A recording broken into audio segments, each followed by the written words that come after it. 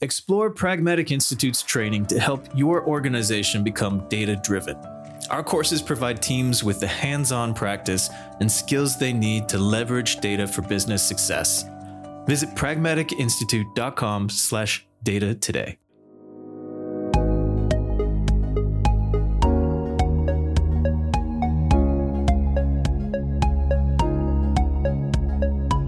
Welcome to Data Chats, a podcast by Pragmatic Institute and the Data Incubator, where we tackle data topics and trends with experts, industry leaders, instructors, and alumni.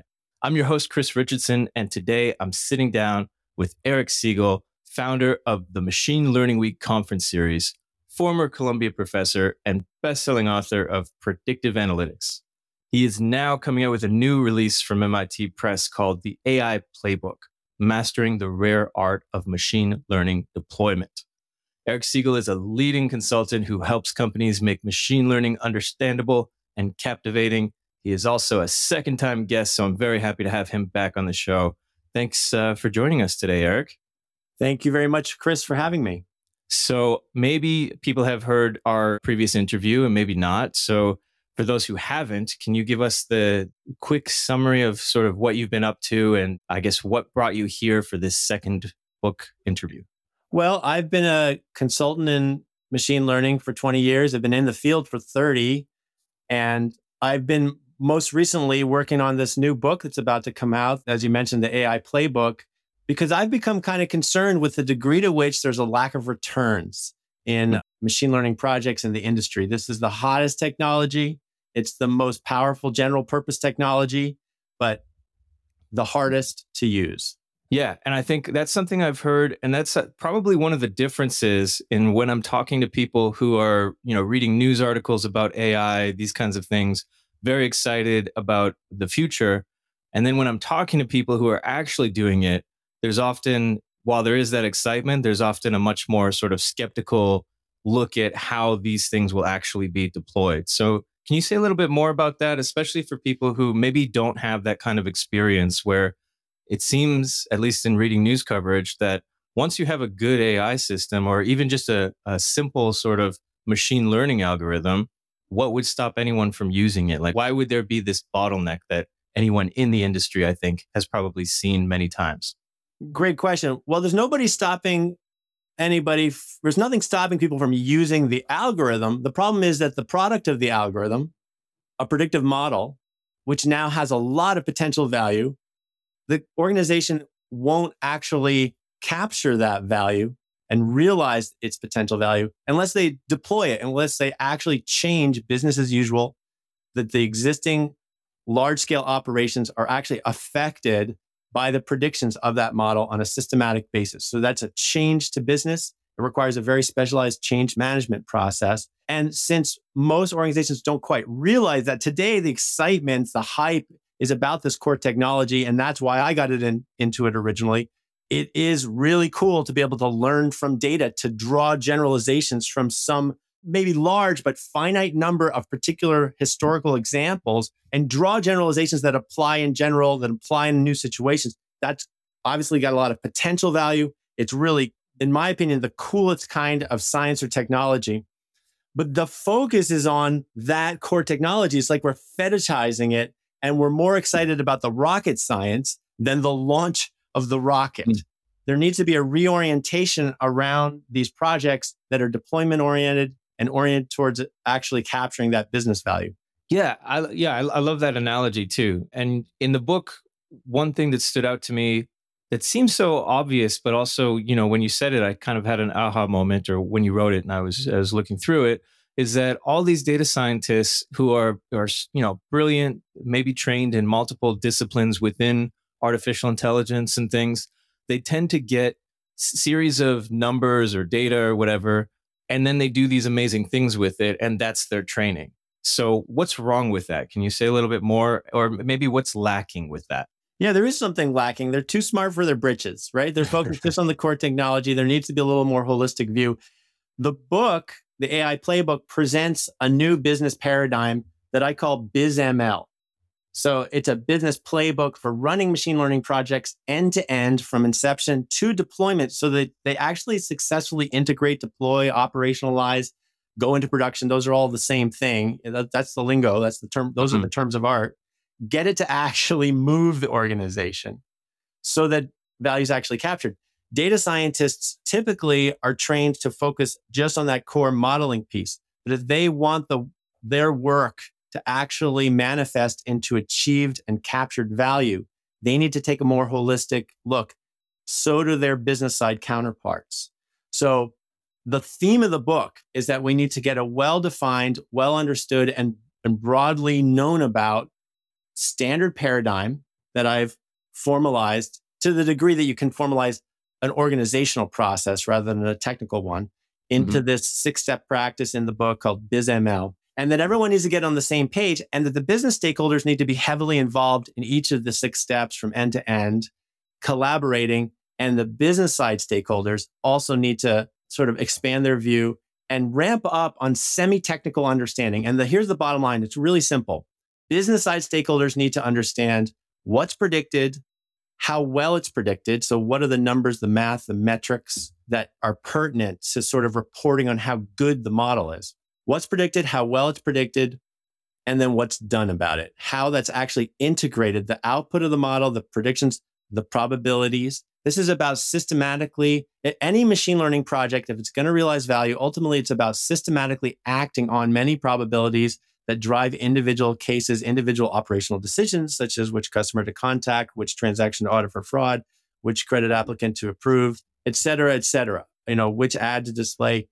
All the main large-scale operations that we conduct have potential to be improved, and that's the end goal. Now, most people in technology know that there needs to be an end goal, there needs to be a business objective, but that's literally only the first of 6 steps. So knowing that is a good first step to say, hey, we're oriented on value, but you got to get more precise and you need to involve the business side stakeholders on a certain level of semi-technical detail, more than just say, hey, we're going to use this to target ads. It's got to get a lot more precise, exactly what's predicted, which customers who've been around for more than 30 years are going to respond to this marketing with a purchase that has margins of at least 20%, not including shipping, et cetera. So you have to hone it down to a very specific prediction goal that aligns with the business objective, because now once we've pursued that prediction goal and we have probabilities that align with that very particular prediction goal, now we know we can use it. There's been that buy-in and understanding from the get-go, from the inception of the project. So now when it gets to deployment, and this is the meat of the matter,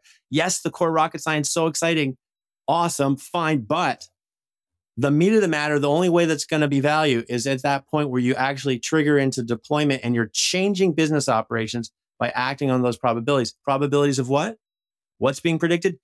Some long, very specific prediction goal.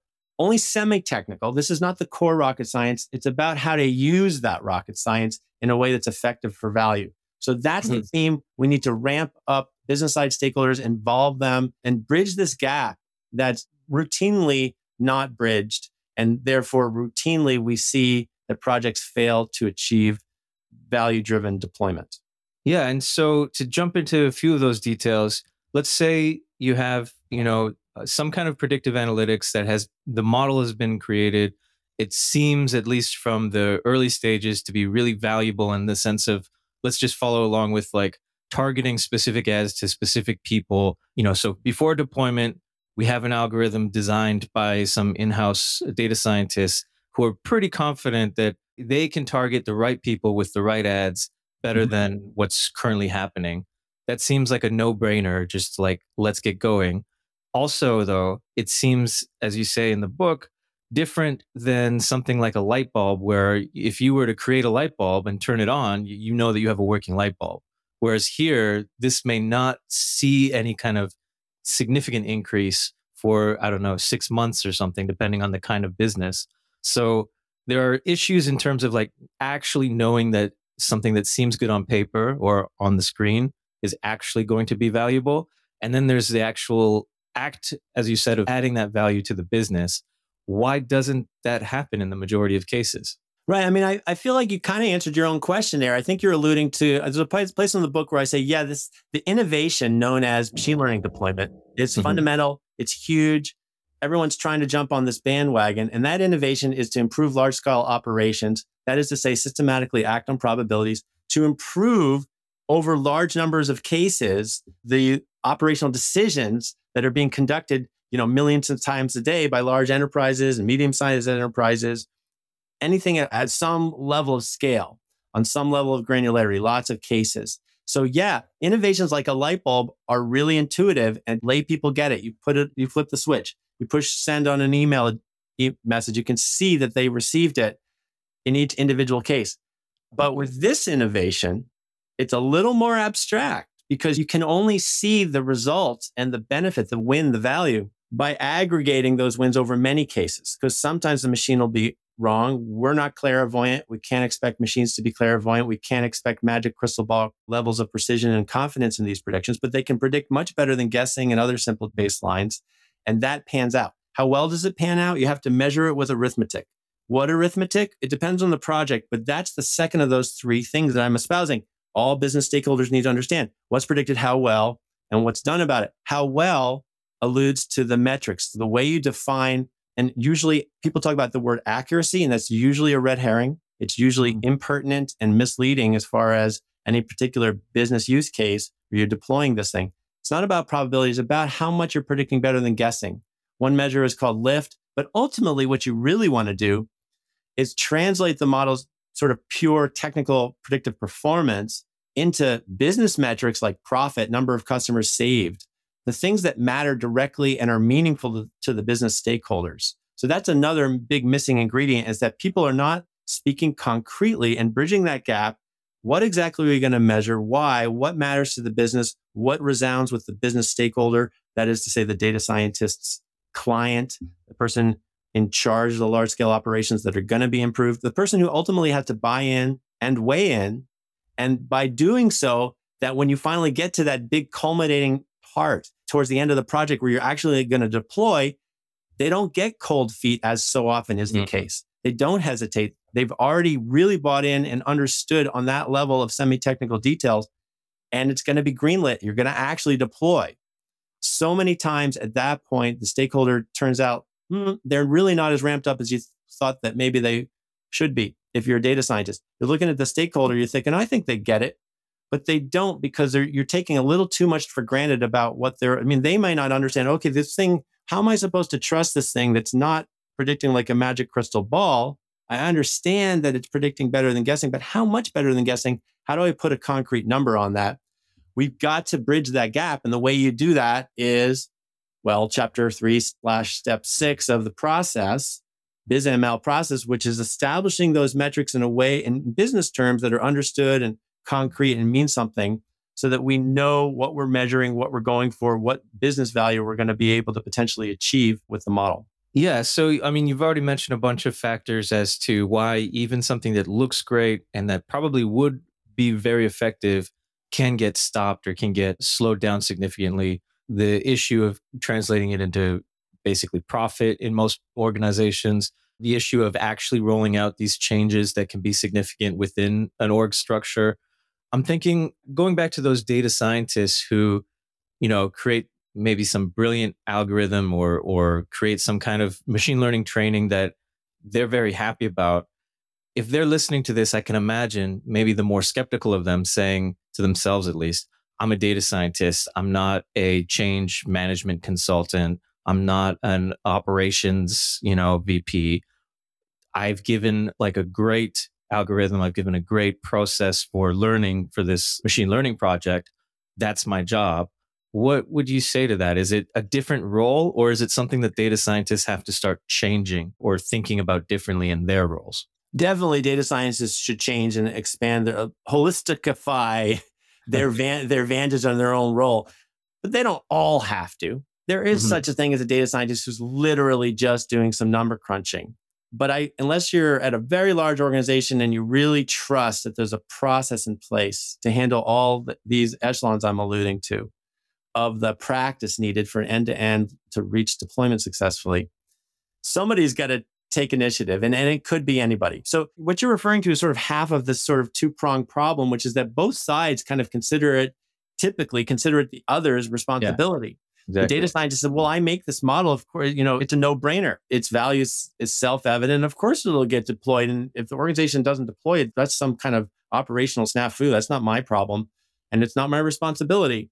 Whereas the business stakeholder, when they start to get the sense that there are these, and now I'm putting it on the table, I'm saying there's this semi-technical stuff you need to learn. Now, it's not the rocket science. You don't need to learn the ins and outs of the machine learning algorithm or even the nuts and bolts of how the model actually calculates probabilities. It's nice to have a sense of that. It's cool. Just like I know about internal combustion, about how an engine works. I can drive a car, though, without knowing that. But you do need to know semi-technical at a higher level, which is what's predicted, how well, and what's done about it. At a it's arithmetic. It's a little bit of mechanics as far as like how you integrate a probability into a system. But again, it's semi-technical. So from the data scientist's point of view, it's high school.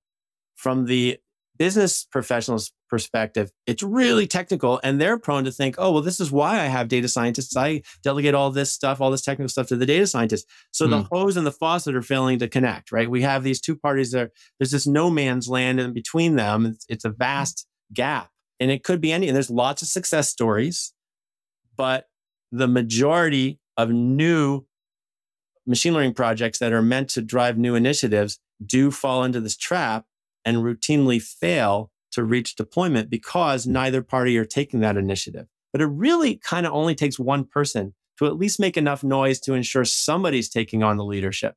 Most senior data scientists do understand that successful machine learning projects require a very specialized, particular business practice, process, paradigm, framework, discipline to run the project. Most junior data scientists have just been trained to crunch the numbers. And most business professionals do not even know that there doesn't require a specialized business practice, let alone know of any in particular. I'm trying to solve that now because I came up with this really cool buzzword, BizML. BizML, people, the business practice for running machine learning projects. So I coined the buzzword, and you don't have to credit me. I just want that word out there because we need to have a common vernacular to say, hey, look, there is a particular practice that we need to be driving beyond all the technical practices and all the technical tools and methodology. There needs to be an organizational paradigm. Yeah. Okay. So I want to ask about machine learning. I'm sure most, if not virtually all people listening to this with this kind of interest understand what machine learning is. But just to go back to BizML and the difference between that and saying, let's hire some AI specialists, even if they're the same people that you're referring to, what's the difference in that conception of saying like, I want somebody for BizML versus I want AI experts, because that's the kind of buzzword that's floating around right now in most mainstream media, right? AI. Well, if you say AI expert, you probably mean a data scientist. So again, it's the person who's familiar with the core technology. They know what basically the training data needs to look like and how to operate the machine learning software. You don't typically have to integrate or program any given machine learning method from scratch. There's a lot of software, including open source. They know what's available. They know how to leverage it. They know how to run the software on the data, create a model. And then they also know how to evaluate the model in very technical terms, the technical metrics, not so much translating into business metrics typically. So you've got the data scientist, and if you're posting a job and you say, I want a BizML specialist, maybe a little premature because the book's just coming out. But I think that term, hopefully, it's hard to coin a buzzword and hope that it catches on. But I work really hard on those 5 letters, people. So, let's make this happen. I think it should, and it must. So you're posting a job, it says BizML. Well, what does that mean? It probably means a data scientist who has given themselves a promotion, right? Somebody who has expanded their scope of view and said, you know what? I'm not going to just crunch the numbers. I'm going to ensure that we bridge this abominable communication gap and actually link up, connect, meet, click together with the business stakeholders in terms they understand, make sure they ramp up on that semi-technical understanding of exactly what this project's going to do, what's predicted, how well, and what to do about it. Yeah, let's jump into something concrete to like highlight what it is that you're talking about. And I like the one of the intro stories you have or anecdotes is about package flow technology and UPS. And first, I was wondering if you could say a little bit for people who haven't seen the book, and then maybe we can dig into some of the specifics about that. Because like much of this book and others that are sort of similar in their content or their context, it seems so obvious as I'm reading it. And yet oftentimes these things fail. The vast majority, in fact, probably fail. Let's focus in on the UPS situation. Can you say a little bit about that and then how that applies to BizML? Yeah, UPS is one of the 4 kind of main case studies that the book covers for examples. 2 of them are from my own consulting. One was a failed project, sort of the flagship of this failure syndrome I'm describing from my own practice for online dating. Another for online ad targeting, which was successful. And then also FICO targeting fraud detection. So the UPS story is that they predict deliveries in order to optimize the deliveries. So that's where they're using a predictive model.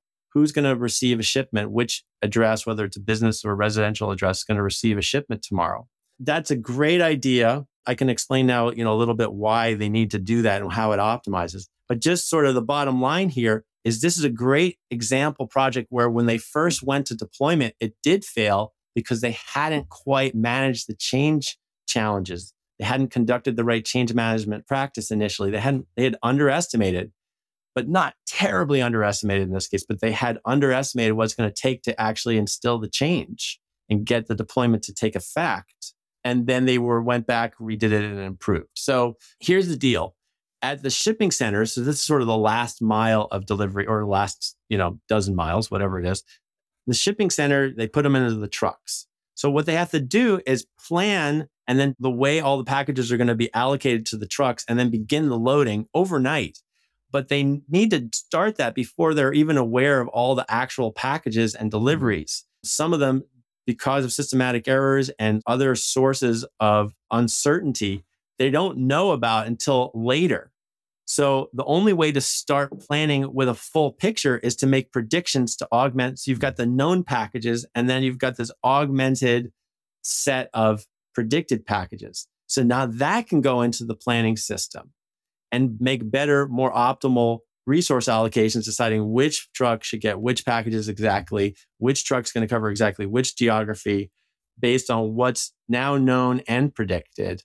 And that can be done overnight and done effectively. Trucks can get out in time in the morning. The bottom line is that doing that, and that's called package flow technology, in combination with a complementary system called Orion internally at UPS, which actually prescribes the driving routes for each individual truck. UPS across the US achieved 185 million miles of less driving a year. They saved 185 million miles, $350 plus million, 8 million gallons of fuel, and 185,000 metric tons of emissions saved annually by the improvements of those 2 combined systems. But here's what happened with the package flow technology, where you're changing the way and more optimally allocating the packages to trucks based on, in part, on predicted deliveries, is that they launched it and it was flopping. They weren't seeing the returns. The metrics were not going up. They weren't seeing the improvements that they expected. And it turned out that you had these truck loaders on the loading docks, that staff, who weren't really buying in. At first, they thought it sounded like a great idea, but then they kind of went back to old habits. They had years of hard-earned wisdom, knowledge, and expertise about different addresses in their geographical region. Oh, well, these packages certainly should go together. So they would override the system way too often. So what they did was they circled back and they're like, look, we're going to have to instill this change with a little bit more authority and conviction and follow through. So they had several training personnel for each of these sites that would stay for weeks on end until the site demonstrated through scorecards that they were adhering systematically and very rarely overriding what the system said about which package goes to which truck. And it would reward and short-term successes because the long-term business metrics would take a little longer to accumulate. Ultimately, they had a staff of 700 in the end, of 700 personnel just for training that would temporarily be on these at these different sites. So that's how they achieved this win. That's how they pushed through the change. So taking a step back on what's the lesson learned here, any machine learning project that's meant to actually deliver value, which hopefully they all are, is a change management project. It's a business project with a business goal that uses machine learning and its predictions as a technical component. So maybe we should call it a business project that uses machine learning instead of calling it a machine learning project, which keeps the focus in the wrong place, which is the core technology rather than its deployment. So what happens is, so what that means is people don't quite realize. So change management's nothing new. Mm-hmm. But the problem is that people systematically don't quite recognize that machine learning, these they consider it a technical project, is actually a change management project, an operations improvement project, and it requires that change management discipline, which has been so well honed. It's just a matter of applying it. Learn a proven approach for solving business problems with data in Pragmatic Institute's Business-Driven Data Analysis course. Elevate your impact by improving communication with stakeholders and delivering critical insights. Find out more and enroll at pragmaticinstitute.com/data. Yeah. And I mean, when you break it down like that, it's pretty amazing to think of, you have a classical, if you want to call it that, company that gets packages and loads them onto trucks and then drives around hoping that, they'll deliver them all on time. Then you have this newer approach that is, statistically amazing and going to save hundreds of millions of dollars. And yet it's not a no-brainer to roll that out. And we see that in more and more businesses, I think, as we start to hear about how they embraced ML or AI and then either went back or didn't have the success they expected. And oftentimes it's not necessarily the actual technical details, it's that human factor. So if you are working on, I imagine this is more than a one-person project, is to roll out something like that from, the conception. What do you recommend for people who are maybe akin to that kind of system where they have this amazing idea for, getting packages faster, saving what will ultimately be hundreds of millions of dollars, hundreds of millions of tons of pollution or however that's measured. And yet, if you were to just say, give it to UPS and walk away, they would not see any change. How should people prepare for that when they're starting those kinds of projects? Well, preparing for it is the purpose of the BizML practice. And whether you learn it from the book or hopefully it spreads around and becomes commonplace, the first step is to plan for the deployment. So the last step of the 6 steps is the deployment itself. But the first is to eke that out, flesh it out with the input and buy-in from stakeholders. So, the little story I just said about the huge story I just said about UPS is about where there was a challenge gaining buy-in from the workers who were loading the trucks. But you also need buy-in from the executives. And there's another chapter in the book covering that for the UPS story in particular. So that is to say, you need this full stack buy-in across the organization. That's kind of a joke because the word stack usually refers to a technical stack, but I'm talking about the organizational stack, right? From the executive down to the loading dock loader. You need to get buy-in at all sides. And that's why you start. It's backward planning. You start with exactly how is this thing going to deploy? What's our end goal? What type of improvement are we trying to get? We're trying to decrease the amount of driving miles or whatever the KPI is. Well, if we're going to do that, then how exactly do we need to change operations? How exactly can we improve which transactions our limited fraud detection team should actually look at? So you work backwards. That's going to be the change to the actual day-to-day operations. It's not business as usual. It's business now changed. And then, based on that, okay, what do we exactly need to predict? And that's actually step 2, is that defining that very specific prediction goal in all its nitty-gritty detail. And then that manifests into how the data is prepped, because it's the data preparation is actually where you actually manifest what should be predicted. The modeling part where it learns from the data is not where you specify what's to be predicted. It's actually in the data prep step. So we cover that. That's kind of the semi-technical type of stuff that business stakeholders need to wrap their head around so that they can participate in and witness and inform and ultimately buy into the overall project. Yeah. I wonder if you could say something about where we are now in general, or maybe we can just focus on, let's say, the American economy or something, where we're hearing about ChatGPT and all of these advances with AI. We're hearing about more and more models that are going to be hopefully revolutionary. And yet we're also in the wake of, seeing what you mentioned in the book, how self-driving cars were absolutely going to be here by this year, probably. And yet we're not all being driven around in self-driving cars, in part because it was hyped up, but also that change was way more than we were expecting, or at least when some of the predictions about self-driving car technology, the idea of like changing the way that people use cars or the way that people use highways was a totally different challenge than seeing if a computer could recognize stop signs and pedestrians. And so the reason I asked about the cars is because it seems like we're at an inflection point where a lot of people are saying AI is going to change everything. What advice do you have, especially from the business perspective, of measuring that or understanding those kinds of claims that AI is going to revolutionize everything? And then thinking back about, self-driving cars, jetpacks, all of these things that we were sort of promised that never came. How do we know where we are now with the AI cycle? Where is there too much hype? Where is there maybe areas where, we should be ready for significant change in business? Well, there's definitely too much hype. So let me try to qualify it. I love generative AI. The nerd in me is enamored with large language models. I was in natural language processing research group at Columbia before being a professor for 6 years. I never thought I'd see what it could do in my lifetime. And I'm incredibly excited. However, the world is about 10 times as excited as I am. The world's actually too excited. So here's how I would try to qualify it. And I think there's a good analogy there to self-driving cars, because in both cases, we're talking about amazing leaps in technology, but then the hype is basically over-promising on autonomy. And here's the deal. When you look at generative AI and its ability to write in natural language in a way that's seemingly human-like, even though it's more seemingly human-like than other use cases of machine learning, like the ones and it is a use case of machine learning at the core, by the way. But the other ones that I've been talking about, these sort of direct business, these are the ways to improve all the large scale operations, organizational decisions at that micro level, per case level. That's where you have potential autonomy. Let's block this credit card charge because it's probably fraudulent. So here's the deal.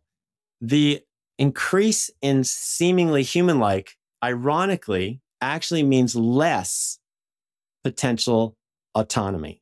So that is to say, you need to manually, as a human, proofread everything that these large language models write, right? And we all kind of know that. And people use the word hallucinate, which kind of reverses the narrative from how it should be. If the world is shocked by how often the thing is wrong, I'm actually not only shocked by the world's shock, I'm shocked about how often it's right. Because at the core, these fundamental large language models are not designed or optimized for higher order goals like being correct or sound or knowing the right answer in most cases.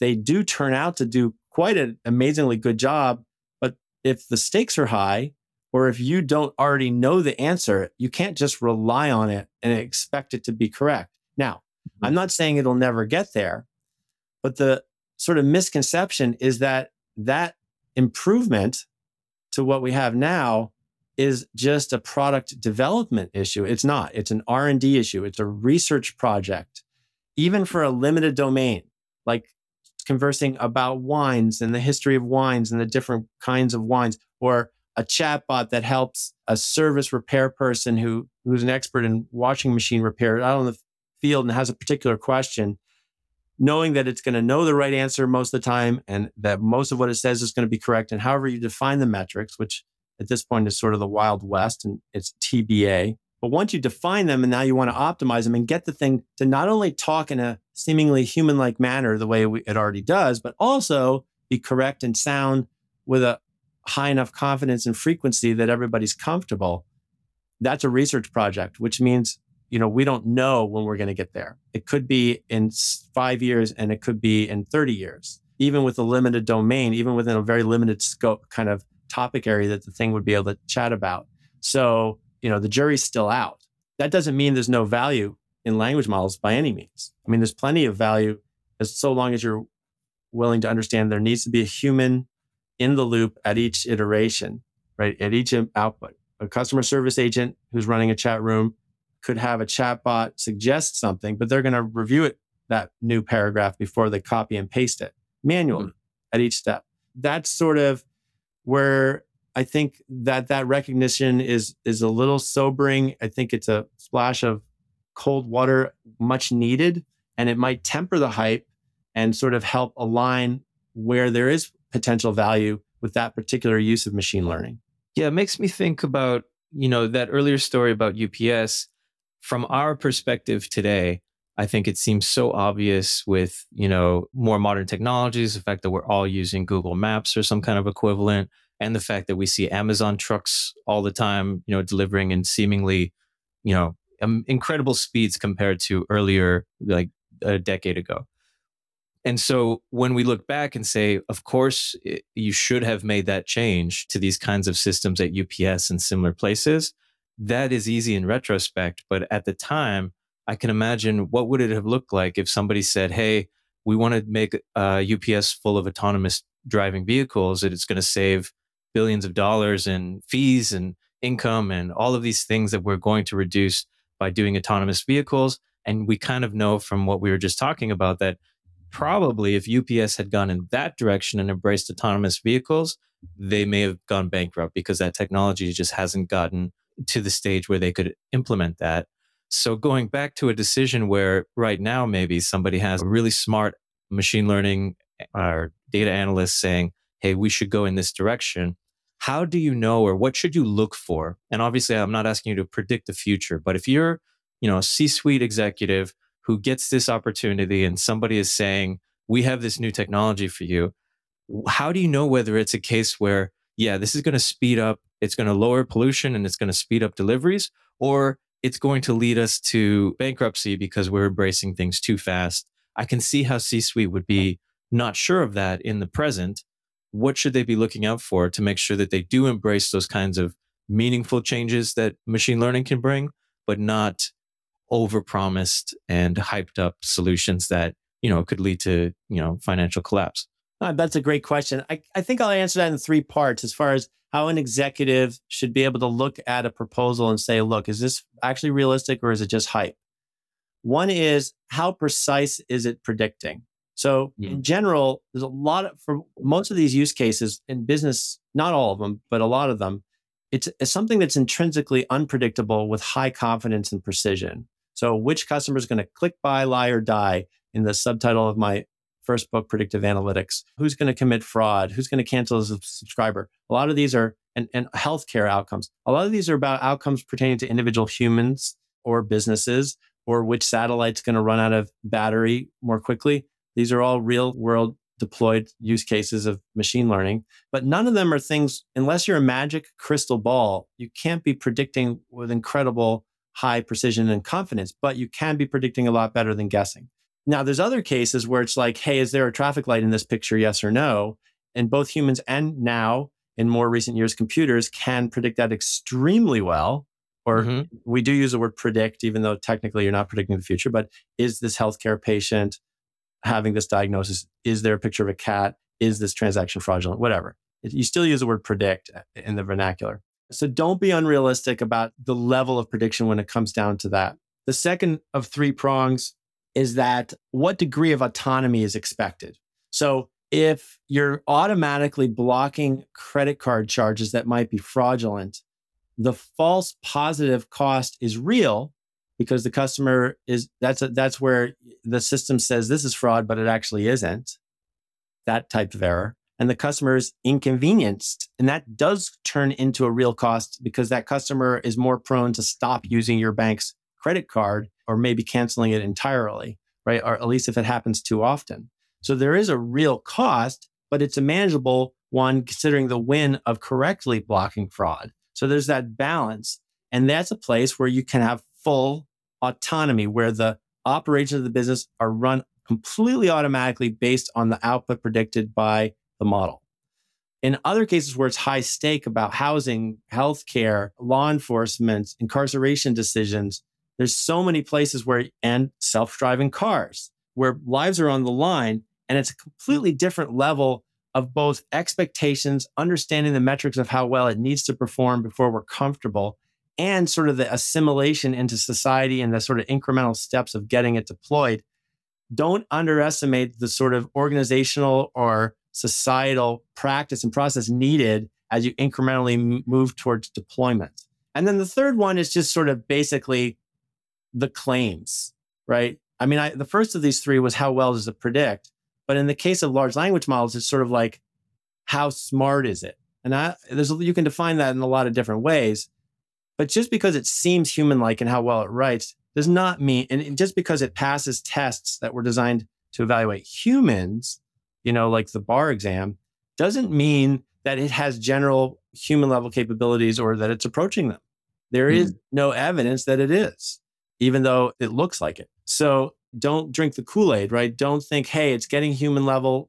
It's getting amazing. It's going to be able to do anything any second just because the demo is unbelievably cool, which it is. Yeah. Yeah. And I guess that's part of it too, right? Is that we're seeing some amazing examples of how things can be deployed, but usually they're in very specific situations that have been very, curated for an audience or something like that. And where it will actually work is a different question. So I guess as we start to wrap up and as we think about what you've highlighted, which I think is so important, right? The difference between just creating some kind of model on the data science side and asking for a data science team on a executive side, where that gap has to be filled in, is huge, especially right now when I think a lot of people are making like really elevated claims that they can't necessarily support. And when people are rightfully weary of investing, potentially millions or billions of dollars in something that may work or may not work.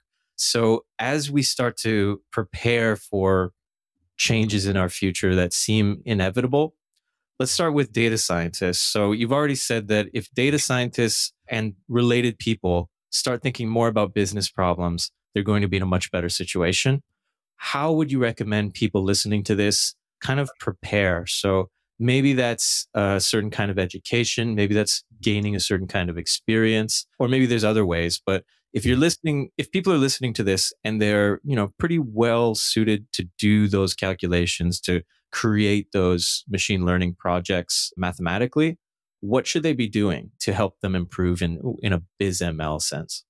Well, I mean, I have to plug the book again, because that's in addition to reading the book, of course.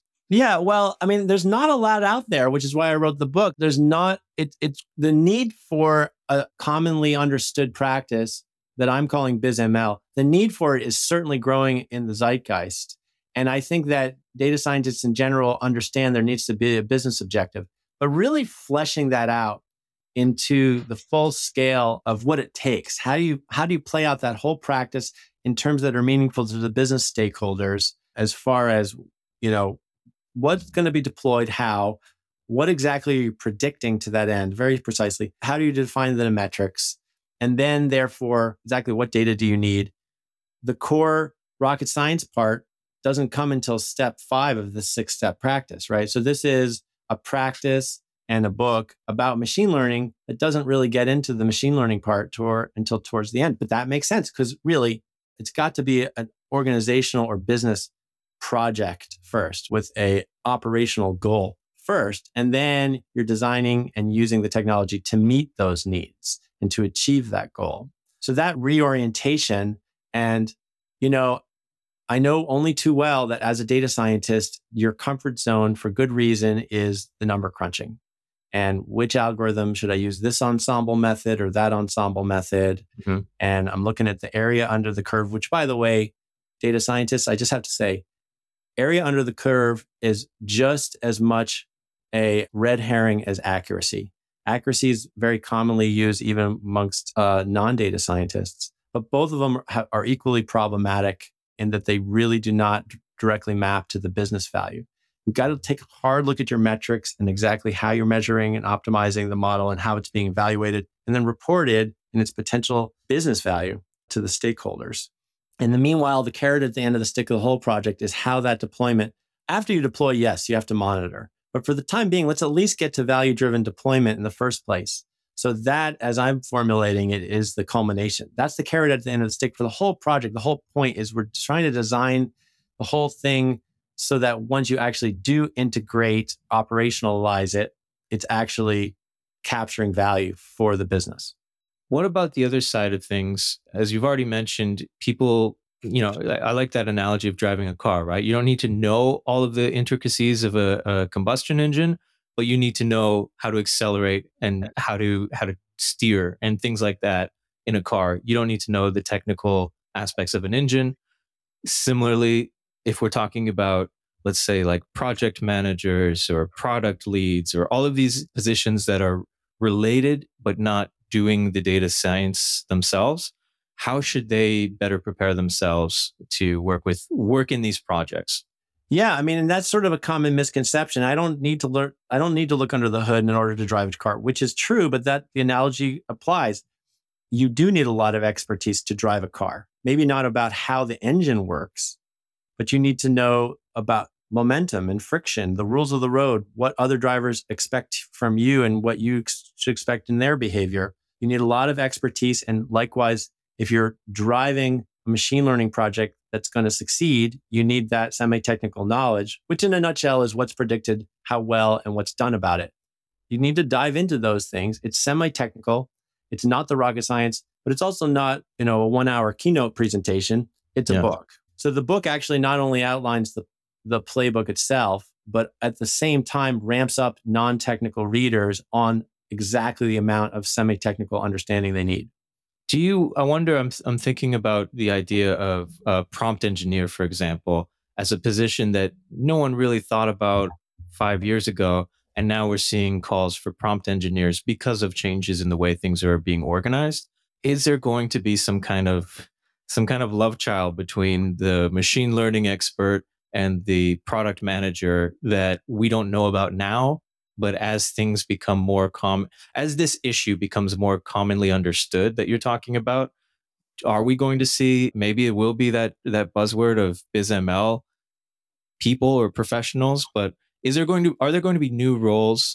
And here, feel free to just imagine these things. I'm not asking for a prediction. I will call you on.